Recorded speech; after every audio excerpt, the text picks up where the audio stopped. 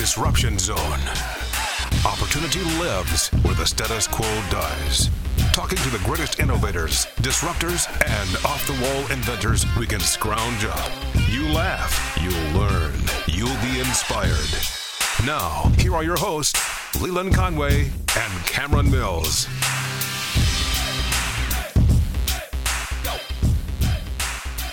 All right, Congressman Thomas Massie is back on the podcast for today. We're going to talk about several things. One, COVID and the sudden change in direction in mask guidelines, because now everybody's rushing to put mask mandates back in place.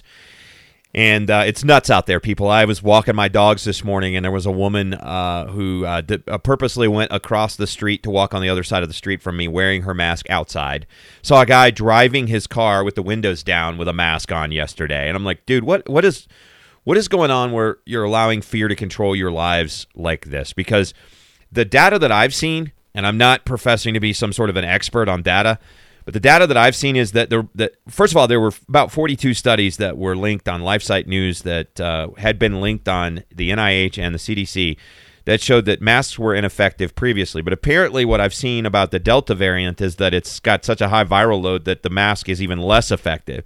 So this isn't something that's actually going to help us. So, and yet here we are again going through mandates and restrictions and shaming and virtue signaling and all of that kind of stuff. So we're going to talk about that with Massie. Also, he has a lawsuit that he's filed against Nancy Pelosi, which is hilarious, and there's a reason why you should care about this lawsuit. And then we're going to talk about Section 230 and big tech censorship. All of that stuff is on tap for today. So let's get into it. But first, I want to thank our sponsor, Louisville Cabinets and Countertops, for being here for us. With this podcast. It's been so much fun, and I've got some really cool things that are about to come out, some changes we're going to make that are going to make this even better and more fun and bigger, and I think you're going to like it. And I got to tell you, Louisville Cabinets and Countertops has been a big part of making that possible. You can check them out at LouisvilleCabinetsandCountertops.com. You can call their designers that they have on staff, Michelle, Kelly, and George. They're all waiting to hear from you at 502-930-3304. If you're thinking about redoing your kitchen, now is the time. You could get a home equity loan for like little to nothing in terms of interest rates and plow that investment back into your home. Or you could be a do-it-yourselfer who doesn't necessarily need a full remodel. You've got the things down that you need and the measurements you need. You just need to go get their in-stock cabinets, which are fantastic, by the way, every kind you can imagine, or if you're a contractor. But if you're looking for a turnkey kitchen remodel, let them do for you what they did for us on our kitchen and our master bathroom. And I'm confident that the work they did helped our house sell in less than a day, which was pretty awesome. And plus, we enjoyed it for several years before we had to sell the house. So it was all good. So check out their website, LouisvilleCabinetsandCountertops.com, or give them a call at 502-930-3304. And now our conversation with Congressman Thomas Massie. Welcome back, sir. Good to talk to you, Congressman Thomas Massie. How are you today?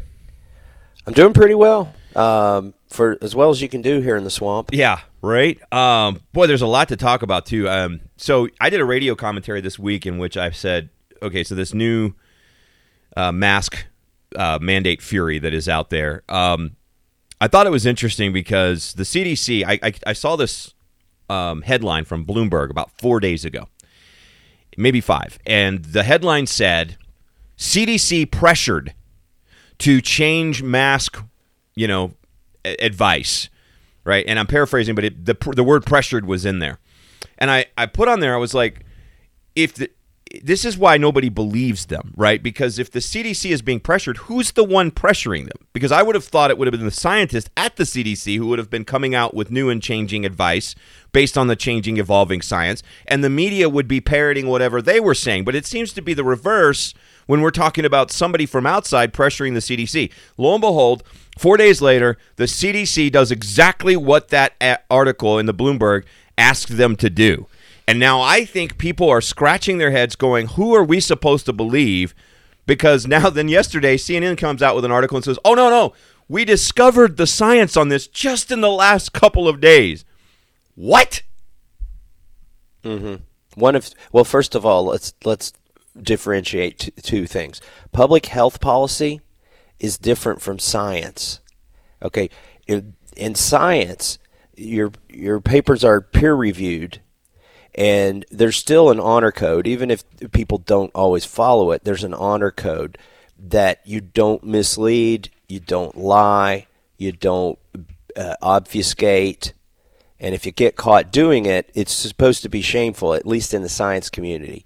In public health policy, when you have bureaucrats and politicians setting rules for people that ostensibly are supposed to lead to better health outcomes, the code of ethics there is that it's okay to lie to the public if you think the public is ignorant or if you think the lie would result in a better health outcome for them. Mm-hmm. So there's already a culture of lying, misleading, and obfuscating at the CDC. Which, by the way, Fauci is not in the CDC, but that's exactly what he admitted to in the New York Times. I thought the people of the United States were too dumb, so I was going to move the goalposts until the people of the United States got to where I wanted them to be based on the media pressure and peer pressure to have the polls say what I want them to say. And he basically admitted that, and he also admitted that about masks initially when he said they didn't work.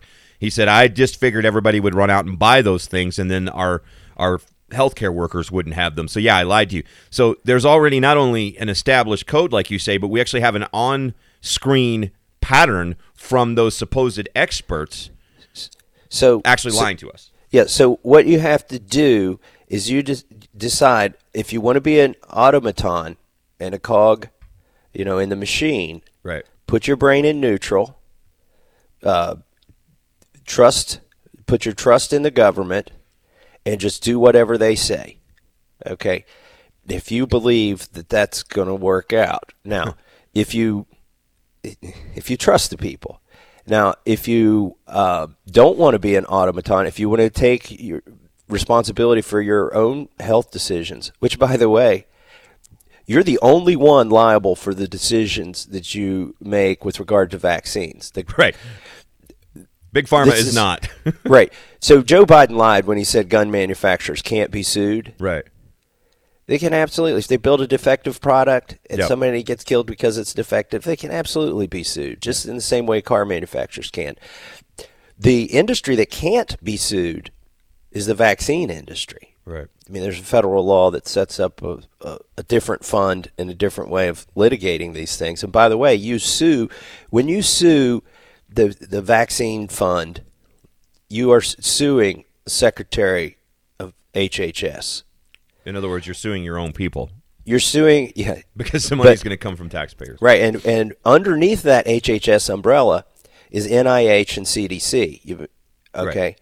Two organizations that we already noted are prone to obfuscating and misleading. Do you think they're going to create material that could be used in a lawsuit against their boss? Right. The Secretary of Health and Human Service. It's not going to happen. That's a really good point. By the way, we're talking with Congressman Thomas Massie. Go ahead. So if you want to take responsibility for your own health decisions, what you need to do is you need to read peer-reviewed studies, and you need to consult with your local family doctor, not some doctor on TV. Right. Remember, they always play doctors on TV. Talk to a doctor who's going to be responsible for taking care of you, not within the first 30 minutes, for instance, of taking the vaccine, which I think is how long they have to observe you. Right. Talk to the doctor that's going to be taking care of you 3 years from now. Right. That's a good point. And don't listen to me. Don't listen to a bureaucrat. Don't listen to any of these public health policy experts. This science that's supposedly emerged in the last 4 days that says that people who have been vaccinated can carry higher loads of the virus than they thought. Is that real? I mean, I'm not. It sounds plausible, but it also means that the vaccine is kind of worthless in terms of changing our life pattern, because if all it does is keep you out of the hospital, which is great for the 1% of the less than 1% of people who actually get the virus, that's great. But it seems as though the science is telling us now, and since it's evolved, it sounds like they started giving us this vaccine, and they didn't know at the time everything that would come out of this vaccine. So now we're saying, oh, well, you've been vaccinated, but you can walk around and carry it and give it to other people. And you might get it too, and you might also die. Meanwhile, the unvaccinated are the ones who are at fault for all of this. They're mass murderers. But you vaccinated people better mask up. Like, this is so confusing to the average person. Okay, so you said, is it real? Is the stuff they're citing real? Yeah. I think there's 3 possibilities here for the 180-degree reversal of the CDC. Okay. 3 possibilities. The first possibility is always a possibility with government. It's incompetency. You just don't impute very much intelligence into these things, into these decisions. It's a cluster. It's a chaos. Okay. So there's 1/3 chance it's just incompetency and nobody can really make a decision or keep a decision made. There's a 1/3 chance that they just want to keep control. That you've got blue states like Massachusetts that went on vacation down to North Carolina and Florida and had a heart attack when they went into the buffet and there were 300 people, serving themselves with their hands. Holy cow! These people are having fun. We have to stop that. Right. We got to get this back in the bottle. Right. Okay. Right. Which, by the way, I did. I went on vacation July 4th and I went to a buffet with 300 people, and they had of all walks of life. Right. All walks. A very diverse group. This was in Myrtle Beach. And none of them had a mask on. And you could see the people from Massachusetts and New Jersey walk Freaking in out. and have a meltdown. Yeah. And then they had indigestion. They couldn't even deal with it. Right. Most of them wouldn't go to a buffet anyway. But so there's that 1/3 chance that this is the pendulum swinging back to the blue states that are freaking out. Then there's another 1/3 of a chance that it's the one that gives me the greatest concern, Leland, and it's the one I've been trying to research. The CDC is quoting data and studies that they haven't released. Okay. Think about it. Let's assume they're competent, and let's assume they're not political, which are 2 real hard assumptions to make. Right. But let's assume they're competent and they're not political. The reason they let you go without a mask, if you had been vaccinated, was to increase confidence in the vaccine and to get more people to take the vaccine. Which was done because they knew that they couldn't police it at that point, and so everybody was just going to go maskless and make you assume that they had vaccinated. Right. But at work, they can know this sort of thing, and there's been shaming in the workplace. Sure, yeah. And I know it's going on. I mean, constituents contact me. In the military, they've been doing it. They know your health records. If you've been vaccinated, you have all of these privileges. But if you've not been vaccinated, whoa, they really take it out on you, and they make you wear the mask. So they were trying to get rid of vaccine hesitancy because people are like, well, if I get vaccinated, I still have to wear the mask. Why would I get vaccinated? Okay, so they made a really big decision to come out and say, if you get vaccinated, and Joe Biden said it too, you don't have to wear a mask. Right. Okay. Think about what they are doing now. They are causing more vaccine hesitancy than anything else they have done before by saying, oh my gosh, we got new data. And it doesn't work. Right. And you need to wear a mask even if you got the vaccine. Right. Okay. If you're the guy at work that's the holdout that's been sitting there on the assembly line with his mask. Like, what? Why worry about it? Sitting alone at the lunchroom and everybody's staring at you without their mask because they've taken the vaccine and now they all got to put their mask back on. You're like, ain't no way in hell I'm taking that because I saw them do the Lucy Charlie Brown thing with them. Right, exactly. But what is the thing that scares you about this? Because you were alluding to something here that I want to hear. Okay. I talk about, by the way, I talk about probability. I don't talk about absolutes. Right, sure. I get it. And so we have to talk about all the possibilities here. Like in the beginning when they said 15 days to slow the spread, and I said, well, what about the possibility they're not talking about 15 days? Because mathematically, there's no way you're going to slow the spread in 15 days. You're just going to prolong it. In fact, this is going to be 150 days. Okay, that was a probability based on logic back then. So what I'm giving you is a probability based on some logic. Okay. Not a likelihood, but a possibility. Okay. They've got it's a possibility that they got some really bad information that said, oh my gosh, we've got to slam the brakes on and do everything we can. You know, I would prefer if you would say the the possibilities. But let me, because somebody will take this clip out of context. Right. But let me just say this. I'm a farmer. I've got cattle. I've got fruit trees. I'm not an expert in pesticides, herbicides, insecticides, antibiotics, fungicides. But I've had classes on all of them, and I've used some of them on my farm. And the first thing you learn about antibiotics, and I think they probably teach you this in medical school, is if you overuse them and they're not 100% effective, this is why they tell you to take every pill in that course of Z-Pak. Mm-hmm. If you broadly apply antibiotics and it's not 100% effective, you're applying selective pressure. So here's what you're getting at. To the bacteria, and you get the virus is mutating because the vaccine wasn't effective enough. Could be a possibility. Well, not only that. That's terrifying. Not only that. Antibiotic resistance bacteria do not evolve in untreated populations. They evolve in the treated populations. Right. In my orchard, if I spray for insects and I only use one insecticide that has one mode of action, let's say it attacks their digestive system. Okay, eventually they evolve and become resistant to it. And I know viruses aren't insects, okay? But so what I do is I spray with one that has one mode of action, maybe it works on their digestive system, and then alternate it with one that works on their nervous system. And that way you don't the end up with... response is going to be to this. The vaccine is not antibiotics. Right. They're going to say, oh, well, and they'll also say that the vaccine is a prophylactic, not a treatment.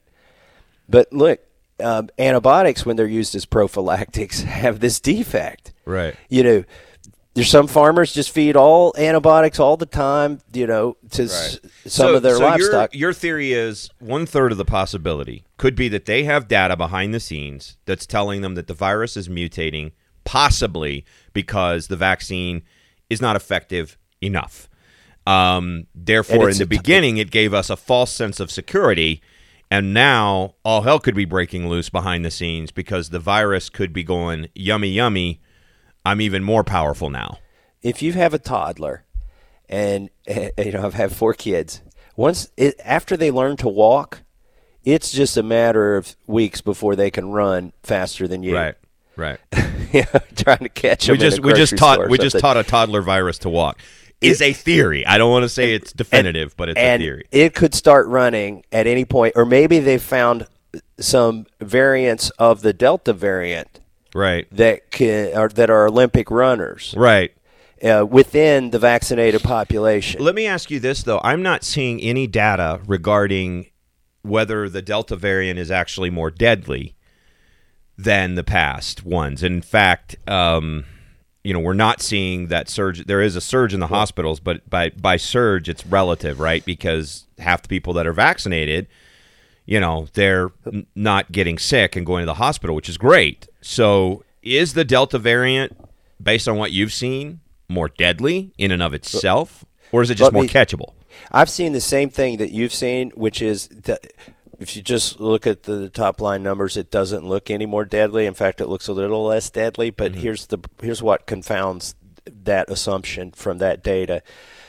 A lot of the people who were vulnerable to COVID died quickly. I mean, this thing has rushed. Right. Show me a nursing home where COVID hasn't made it into the nursing home yet. It almost doesn't exist. I'm not aware of any. So this thing, like a brush fire, it's gone through the population. The alpha, the native variant, the Wuhan variant, whatever you want to call it, has already taken out a lot of the weak. Or, here's the other thing that's happened. A lot of people have immunity from prior infection. And so if Delta hits them, now maybe it's like a head cold. Whereas if Delta had hit them first, it may have been... Right. So it's hard to take that from the data, and this is what I'm so upset about. It's like the CDC's not even trying to collect this data. You think about this, Leland. Everybody gives, not everybody, but there's in every county there's somebody giving blood, right, voluntarily.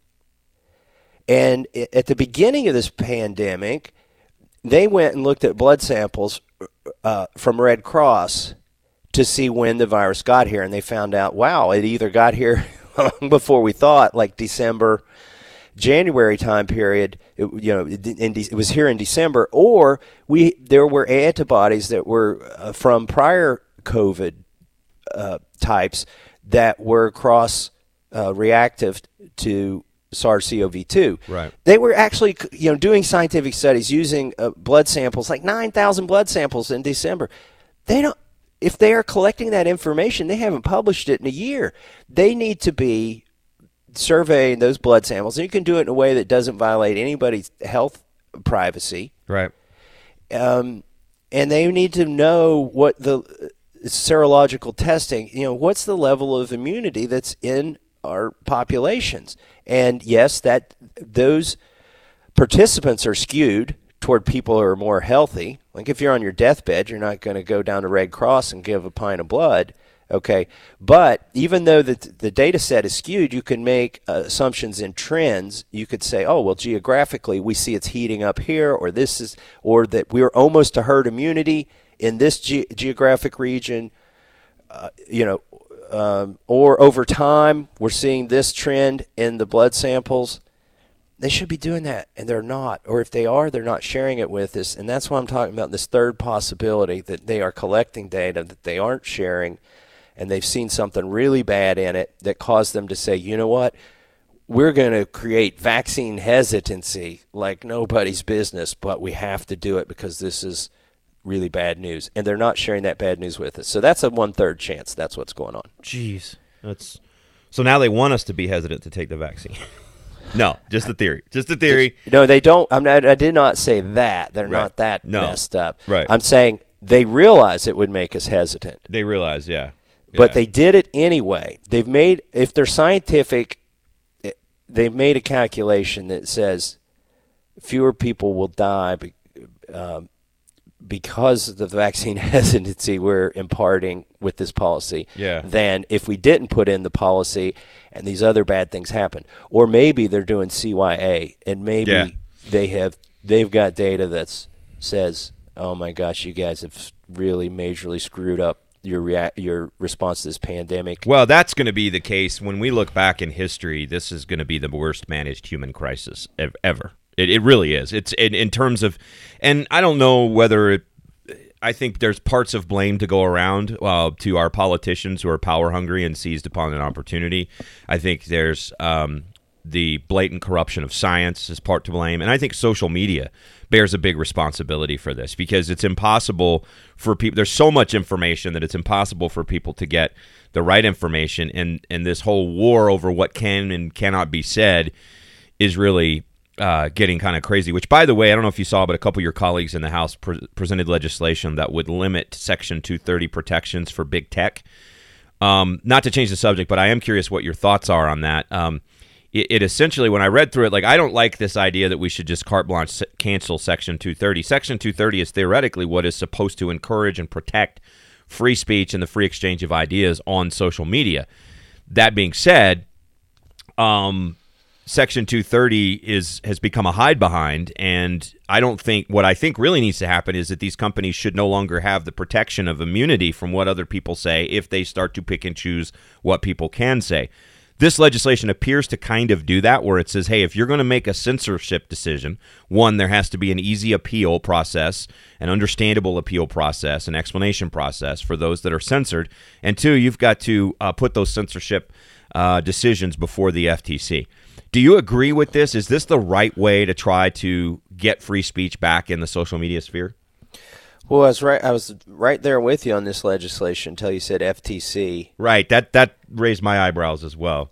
So anytime you create a government entity or use a government entity that already exists to arbitrate people's rights, they are going to lean left so hard it's not even funny. 90% of the donations in Washington, D.C. went to Hillary Clinton, not Donald Trump. Like, the people who populate, this isn't absolutely true, but it's a very strong correlation.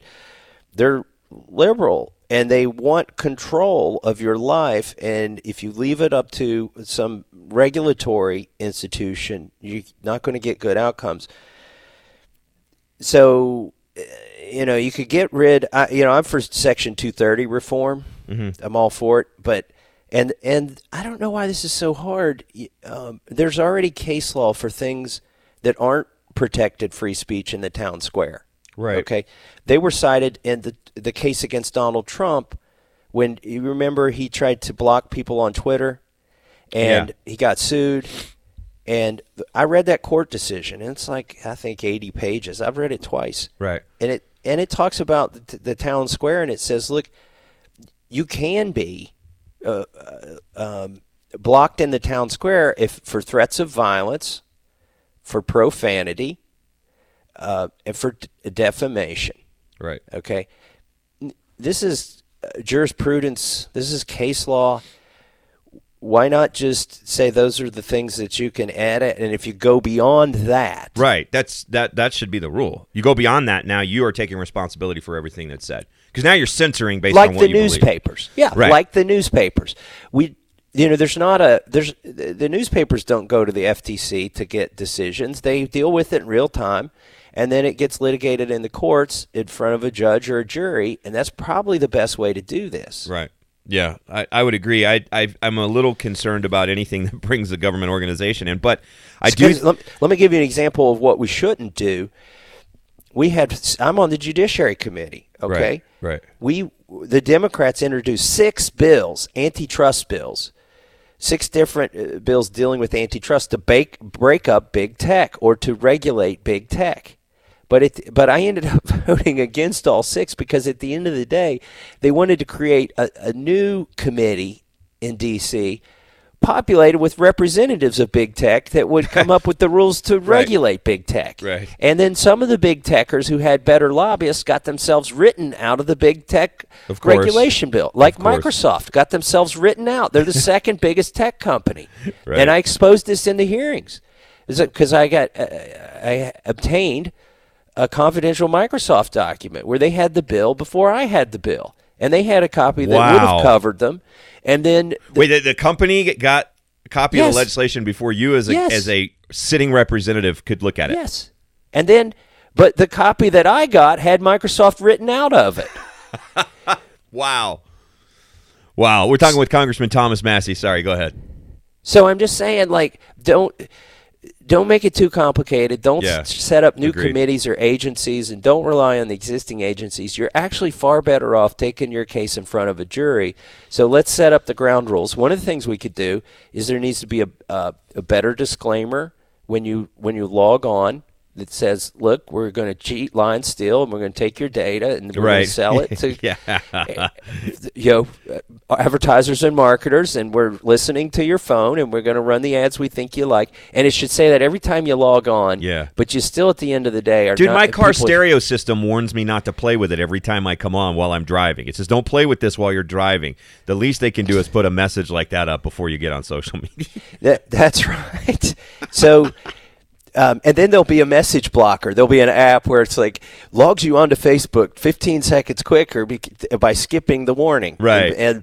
And that should be legal, I guess. But that you can do that. You should say, I think you should retain maybe not exclusive right, but you should retain a right to all of the content that you put into that social media. Agreed. It should be obvious. It should say, everything you type here, every family picture you put here, belongs to you. We retain a license to use it because you've put it in our platform. Right. But at the end of the day, you can export it all back to yourself because you retain a license. So there's some things like that we could do. Doesn't this argument show how dysfunctional Washington is, though? Because on the one hand, the conservatives have been crying for, stopping big tech from limiting speech for months, but they've been kind of going about it in the wrong way by saying, hey, let's wholesale take out Section 230, not realizing what Section 230 does. And then the Democrats come along and prior to that were defending, oh, they're a private company, they can do whatever they want. Now suddenly the Democrats are like, oh, private company, my big fat butt,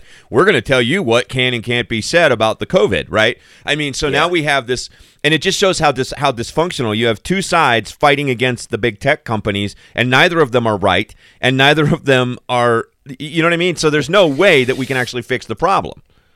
Well, we got to try to fix the problem, but you're right. With the way it's going, the liberals don't like big tech because big tech's bigger than big government right now. Right. And they want big government to be bigger than big tech. And conservatives don't like big tech because big tech is abusing us. It's an abusive relationship. The other reason liberals don't like big tech is this big grand experiment up until a few years ago when Facebook and Twitter started cracking down showed that in a marketplace of ideas, conservatives win. Yes. Just like on talk radio. Yep. Talk radio is dominated by conservatives because liberals are bad at it. Right. When you talk about their ideas, they fall apart, and you can't have an hour-long talk show about good liberal ideas because if you talk about them for more than 15 minutes, you're going to find out they don't work. Right. So we win in a marketplace of ideas, and that's why another reason liberals don't like the big tech is because without the censorship that big tech's put on conservatives, we win. Yeah, that's a really good point. Really good point. All right, let's talk about the lawsuit that you and a couple of your colleagues have filed against Nancy Pelosi for fining you when you choose not to wear a mask. Which, by the way, I saw on Twitter yesterday that you had caught her not wearing a mask after she's decided to bring the fines back. So what's going on with that lawsuit? Not after she decided to bring fines back. While she was telling us that she would fine us for not wearing a mask, she had no mask on, in clear violation of the House mask rule. That's so awesome. Which doesn't grant her authority to take off her mask in the chair. Like if you read the rule. Okay, so back to our lawsuit. Okay, well, a few months ago when the mask rule was in effect in the House, before the mask rule went away and before the mask rule came back, there was the mask rule a couple months ago, and Pelosi said, we're going to have a mask rule until every single last person gets vaccinated. And that's when I said, no, she's trying to take this mask rule and turn it into a vaccine mandate, much like employers and schools and the military is doing across the country. We need to stand up and fight it right here, right now. And I organized. I don't want to say I led because you don't really lead something like this, but I organized for 9 or 10 of us to go down to the floor in full view and sound of C-SPAN and walk around without masks in blatant defiance of her mask rule. And the Sergeant-at-Arms came up and warned us, and I got a letter the next day, which I promptly threw in the trash, and went back down to the floor, and the Sergeant-at-Arms says, you're going to get a fine this time. I said, lay it on me. And so they fined me, and a few others stuck with me on this, Marjorie Taylor Greene, Ralph Norman, and a few more, but those two are on the lawsuit with me against Pelosi. Here's where she screwed up. She advised the chief administrative officer of the House to reduce our salaries in order to collect the fine. There's okay. The 27th Amendment. That's constitutional, your salary, isn't it? Yes, well, there's two references to our salary in the Constitution. And I'm sorry, this is a technicality that we're suing her on, but it's a constitutional issue. And the fight for us is broader than this, but I got to tell you the specifics of the court case because that's how the judge is going to decide it. Okay. There's two references to congressional salary in the and then there's a reference to punishment of members in the Constitution. Right. The first reference says that our salaries are set by law. Okay. Which means that they have to be voted on by the House and the Senate and signed by the President. So you can't adjust someone's salary because you decide to fine them because they're doing something you don't want them to do without passing a law that says such adjustment is going to be done for such behavior. And no such law was passed. Right. And then the 27th Amendment says that no law can be passed to vary our salary without an intervening election. So there's meaning you guys could pass a pay raise right now if you want to, but it wouldn't take effect until after the midterms.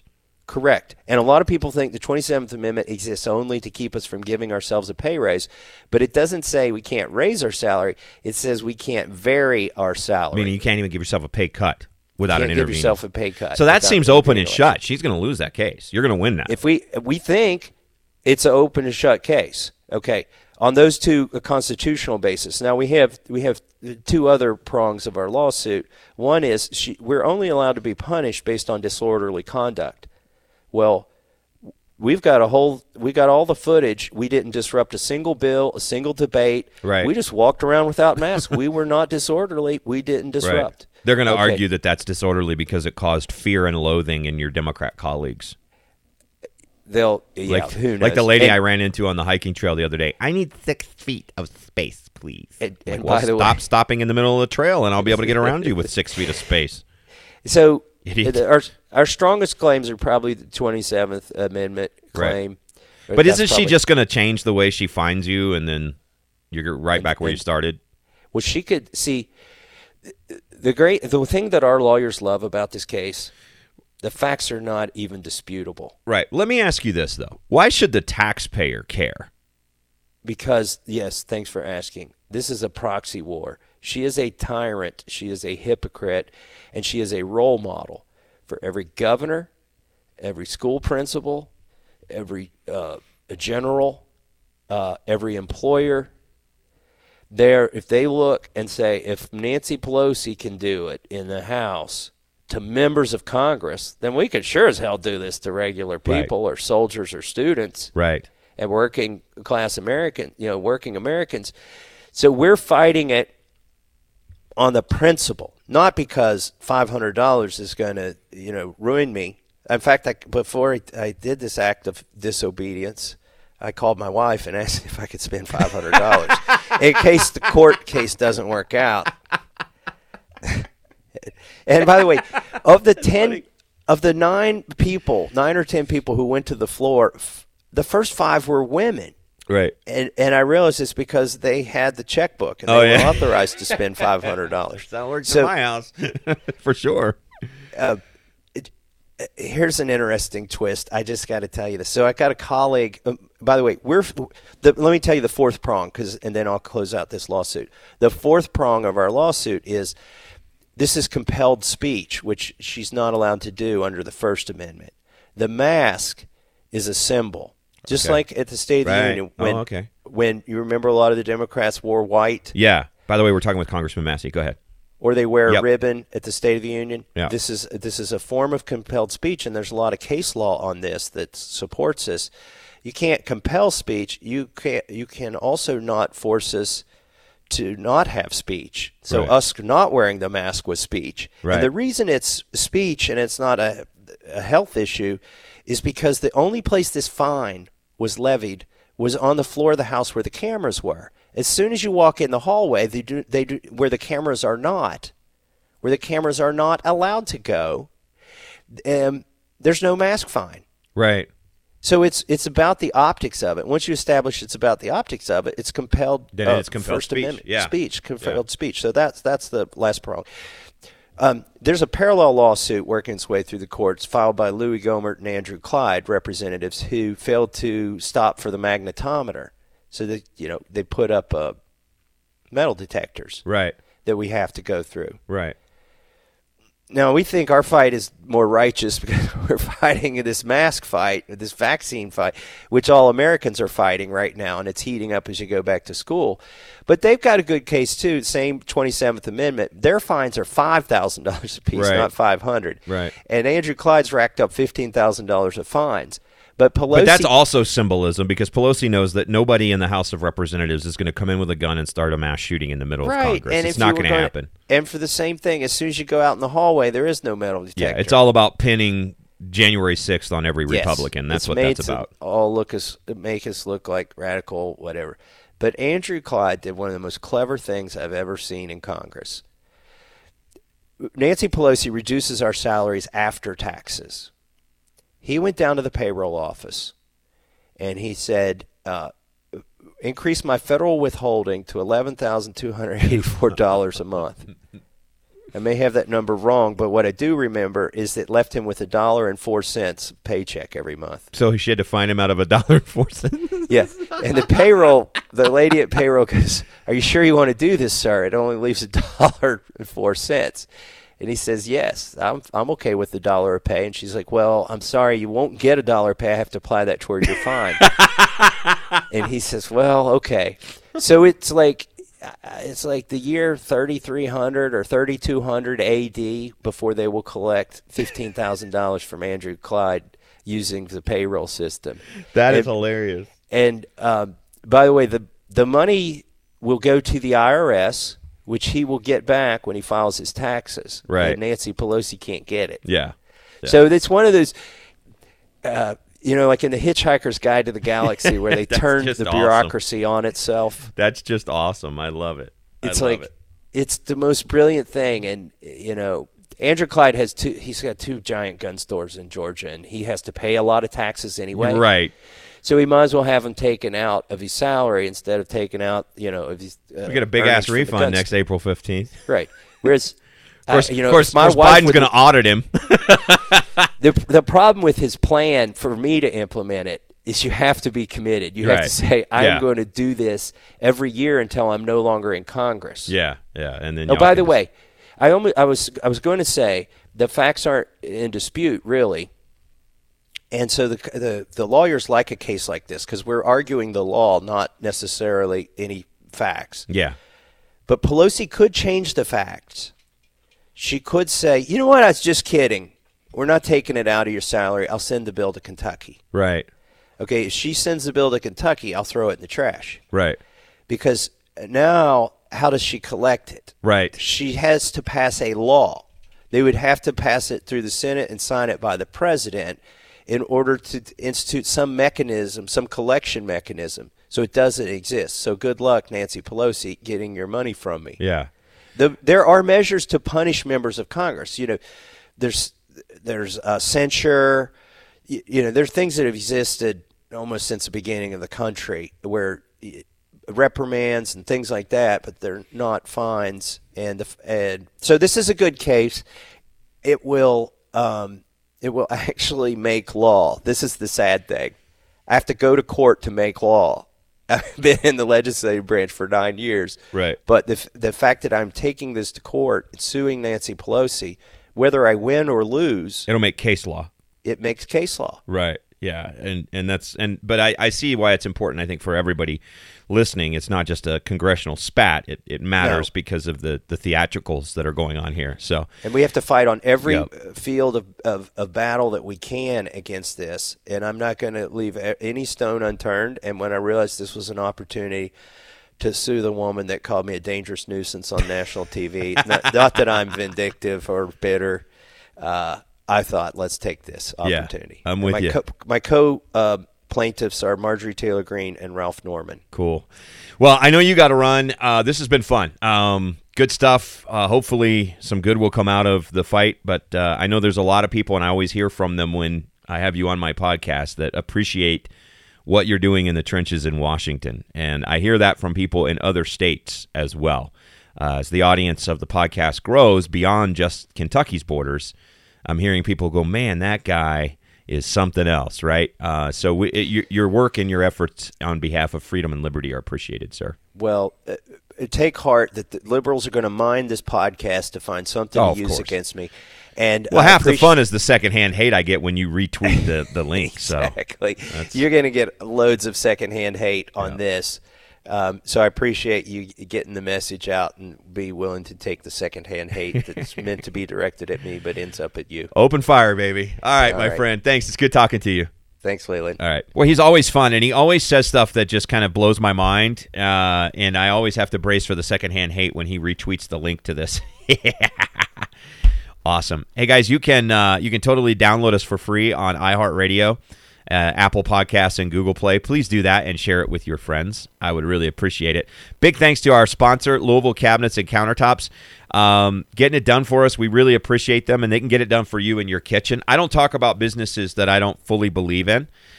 And I tell you, I've known Tim for a long time. He's a friend of mine. We became friends, though, after he did our kitchen. I'm not telling you this because he's my friend and I want you to go do his business.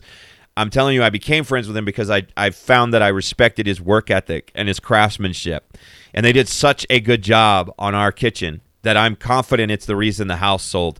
in less than a day when the time came to actually sell the house. But we had years of enjoyment with the work that they had done in our kitchen and master bathroom before that time came about. And I wouldn't have it any other way. So if you're thinking about redoing your kitchen, these are the guys to call. Michelle, Kelly, and George, they're on-staff designers, would love to help you get your dream kitchen in place. And it's easier than you think. And by the way, I love the Google reviews about the business. Kathy writes, worked with Tim and his team in the kitchen remodel and couldn't be happier. I'll use them again if I have another project. Amy writes in, said Angela's vision for our new kitchen was spot on. The team at LCC showed up when they said they would. They were awesome, and I highly recommend them. And one of my favorite Google reviews is from Steph, and she says, excellent product and fantastic service after the sale. Would definitely do business with this company again. SaaS is my favorite thing. I love service after the sale, taking care of your customers, and that is exactly what Louisville Cabinets and Countertops will do for you. Call 502-930-3304 or LouisvilleCabinetsandCountertops.com. Thanks to Dynamics Production for their help with this program. Thanks to my good-for-nothing, lazy, never here co-host and co-executive producer, Cameron Mills. And thanks to you for listening to this podcast. Guys, I love you. We'll be out till the next one. I am Leland Conway, The Disruption Zone.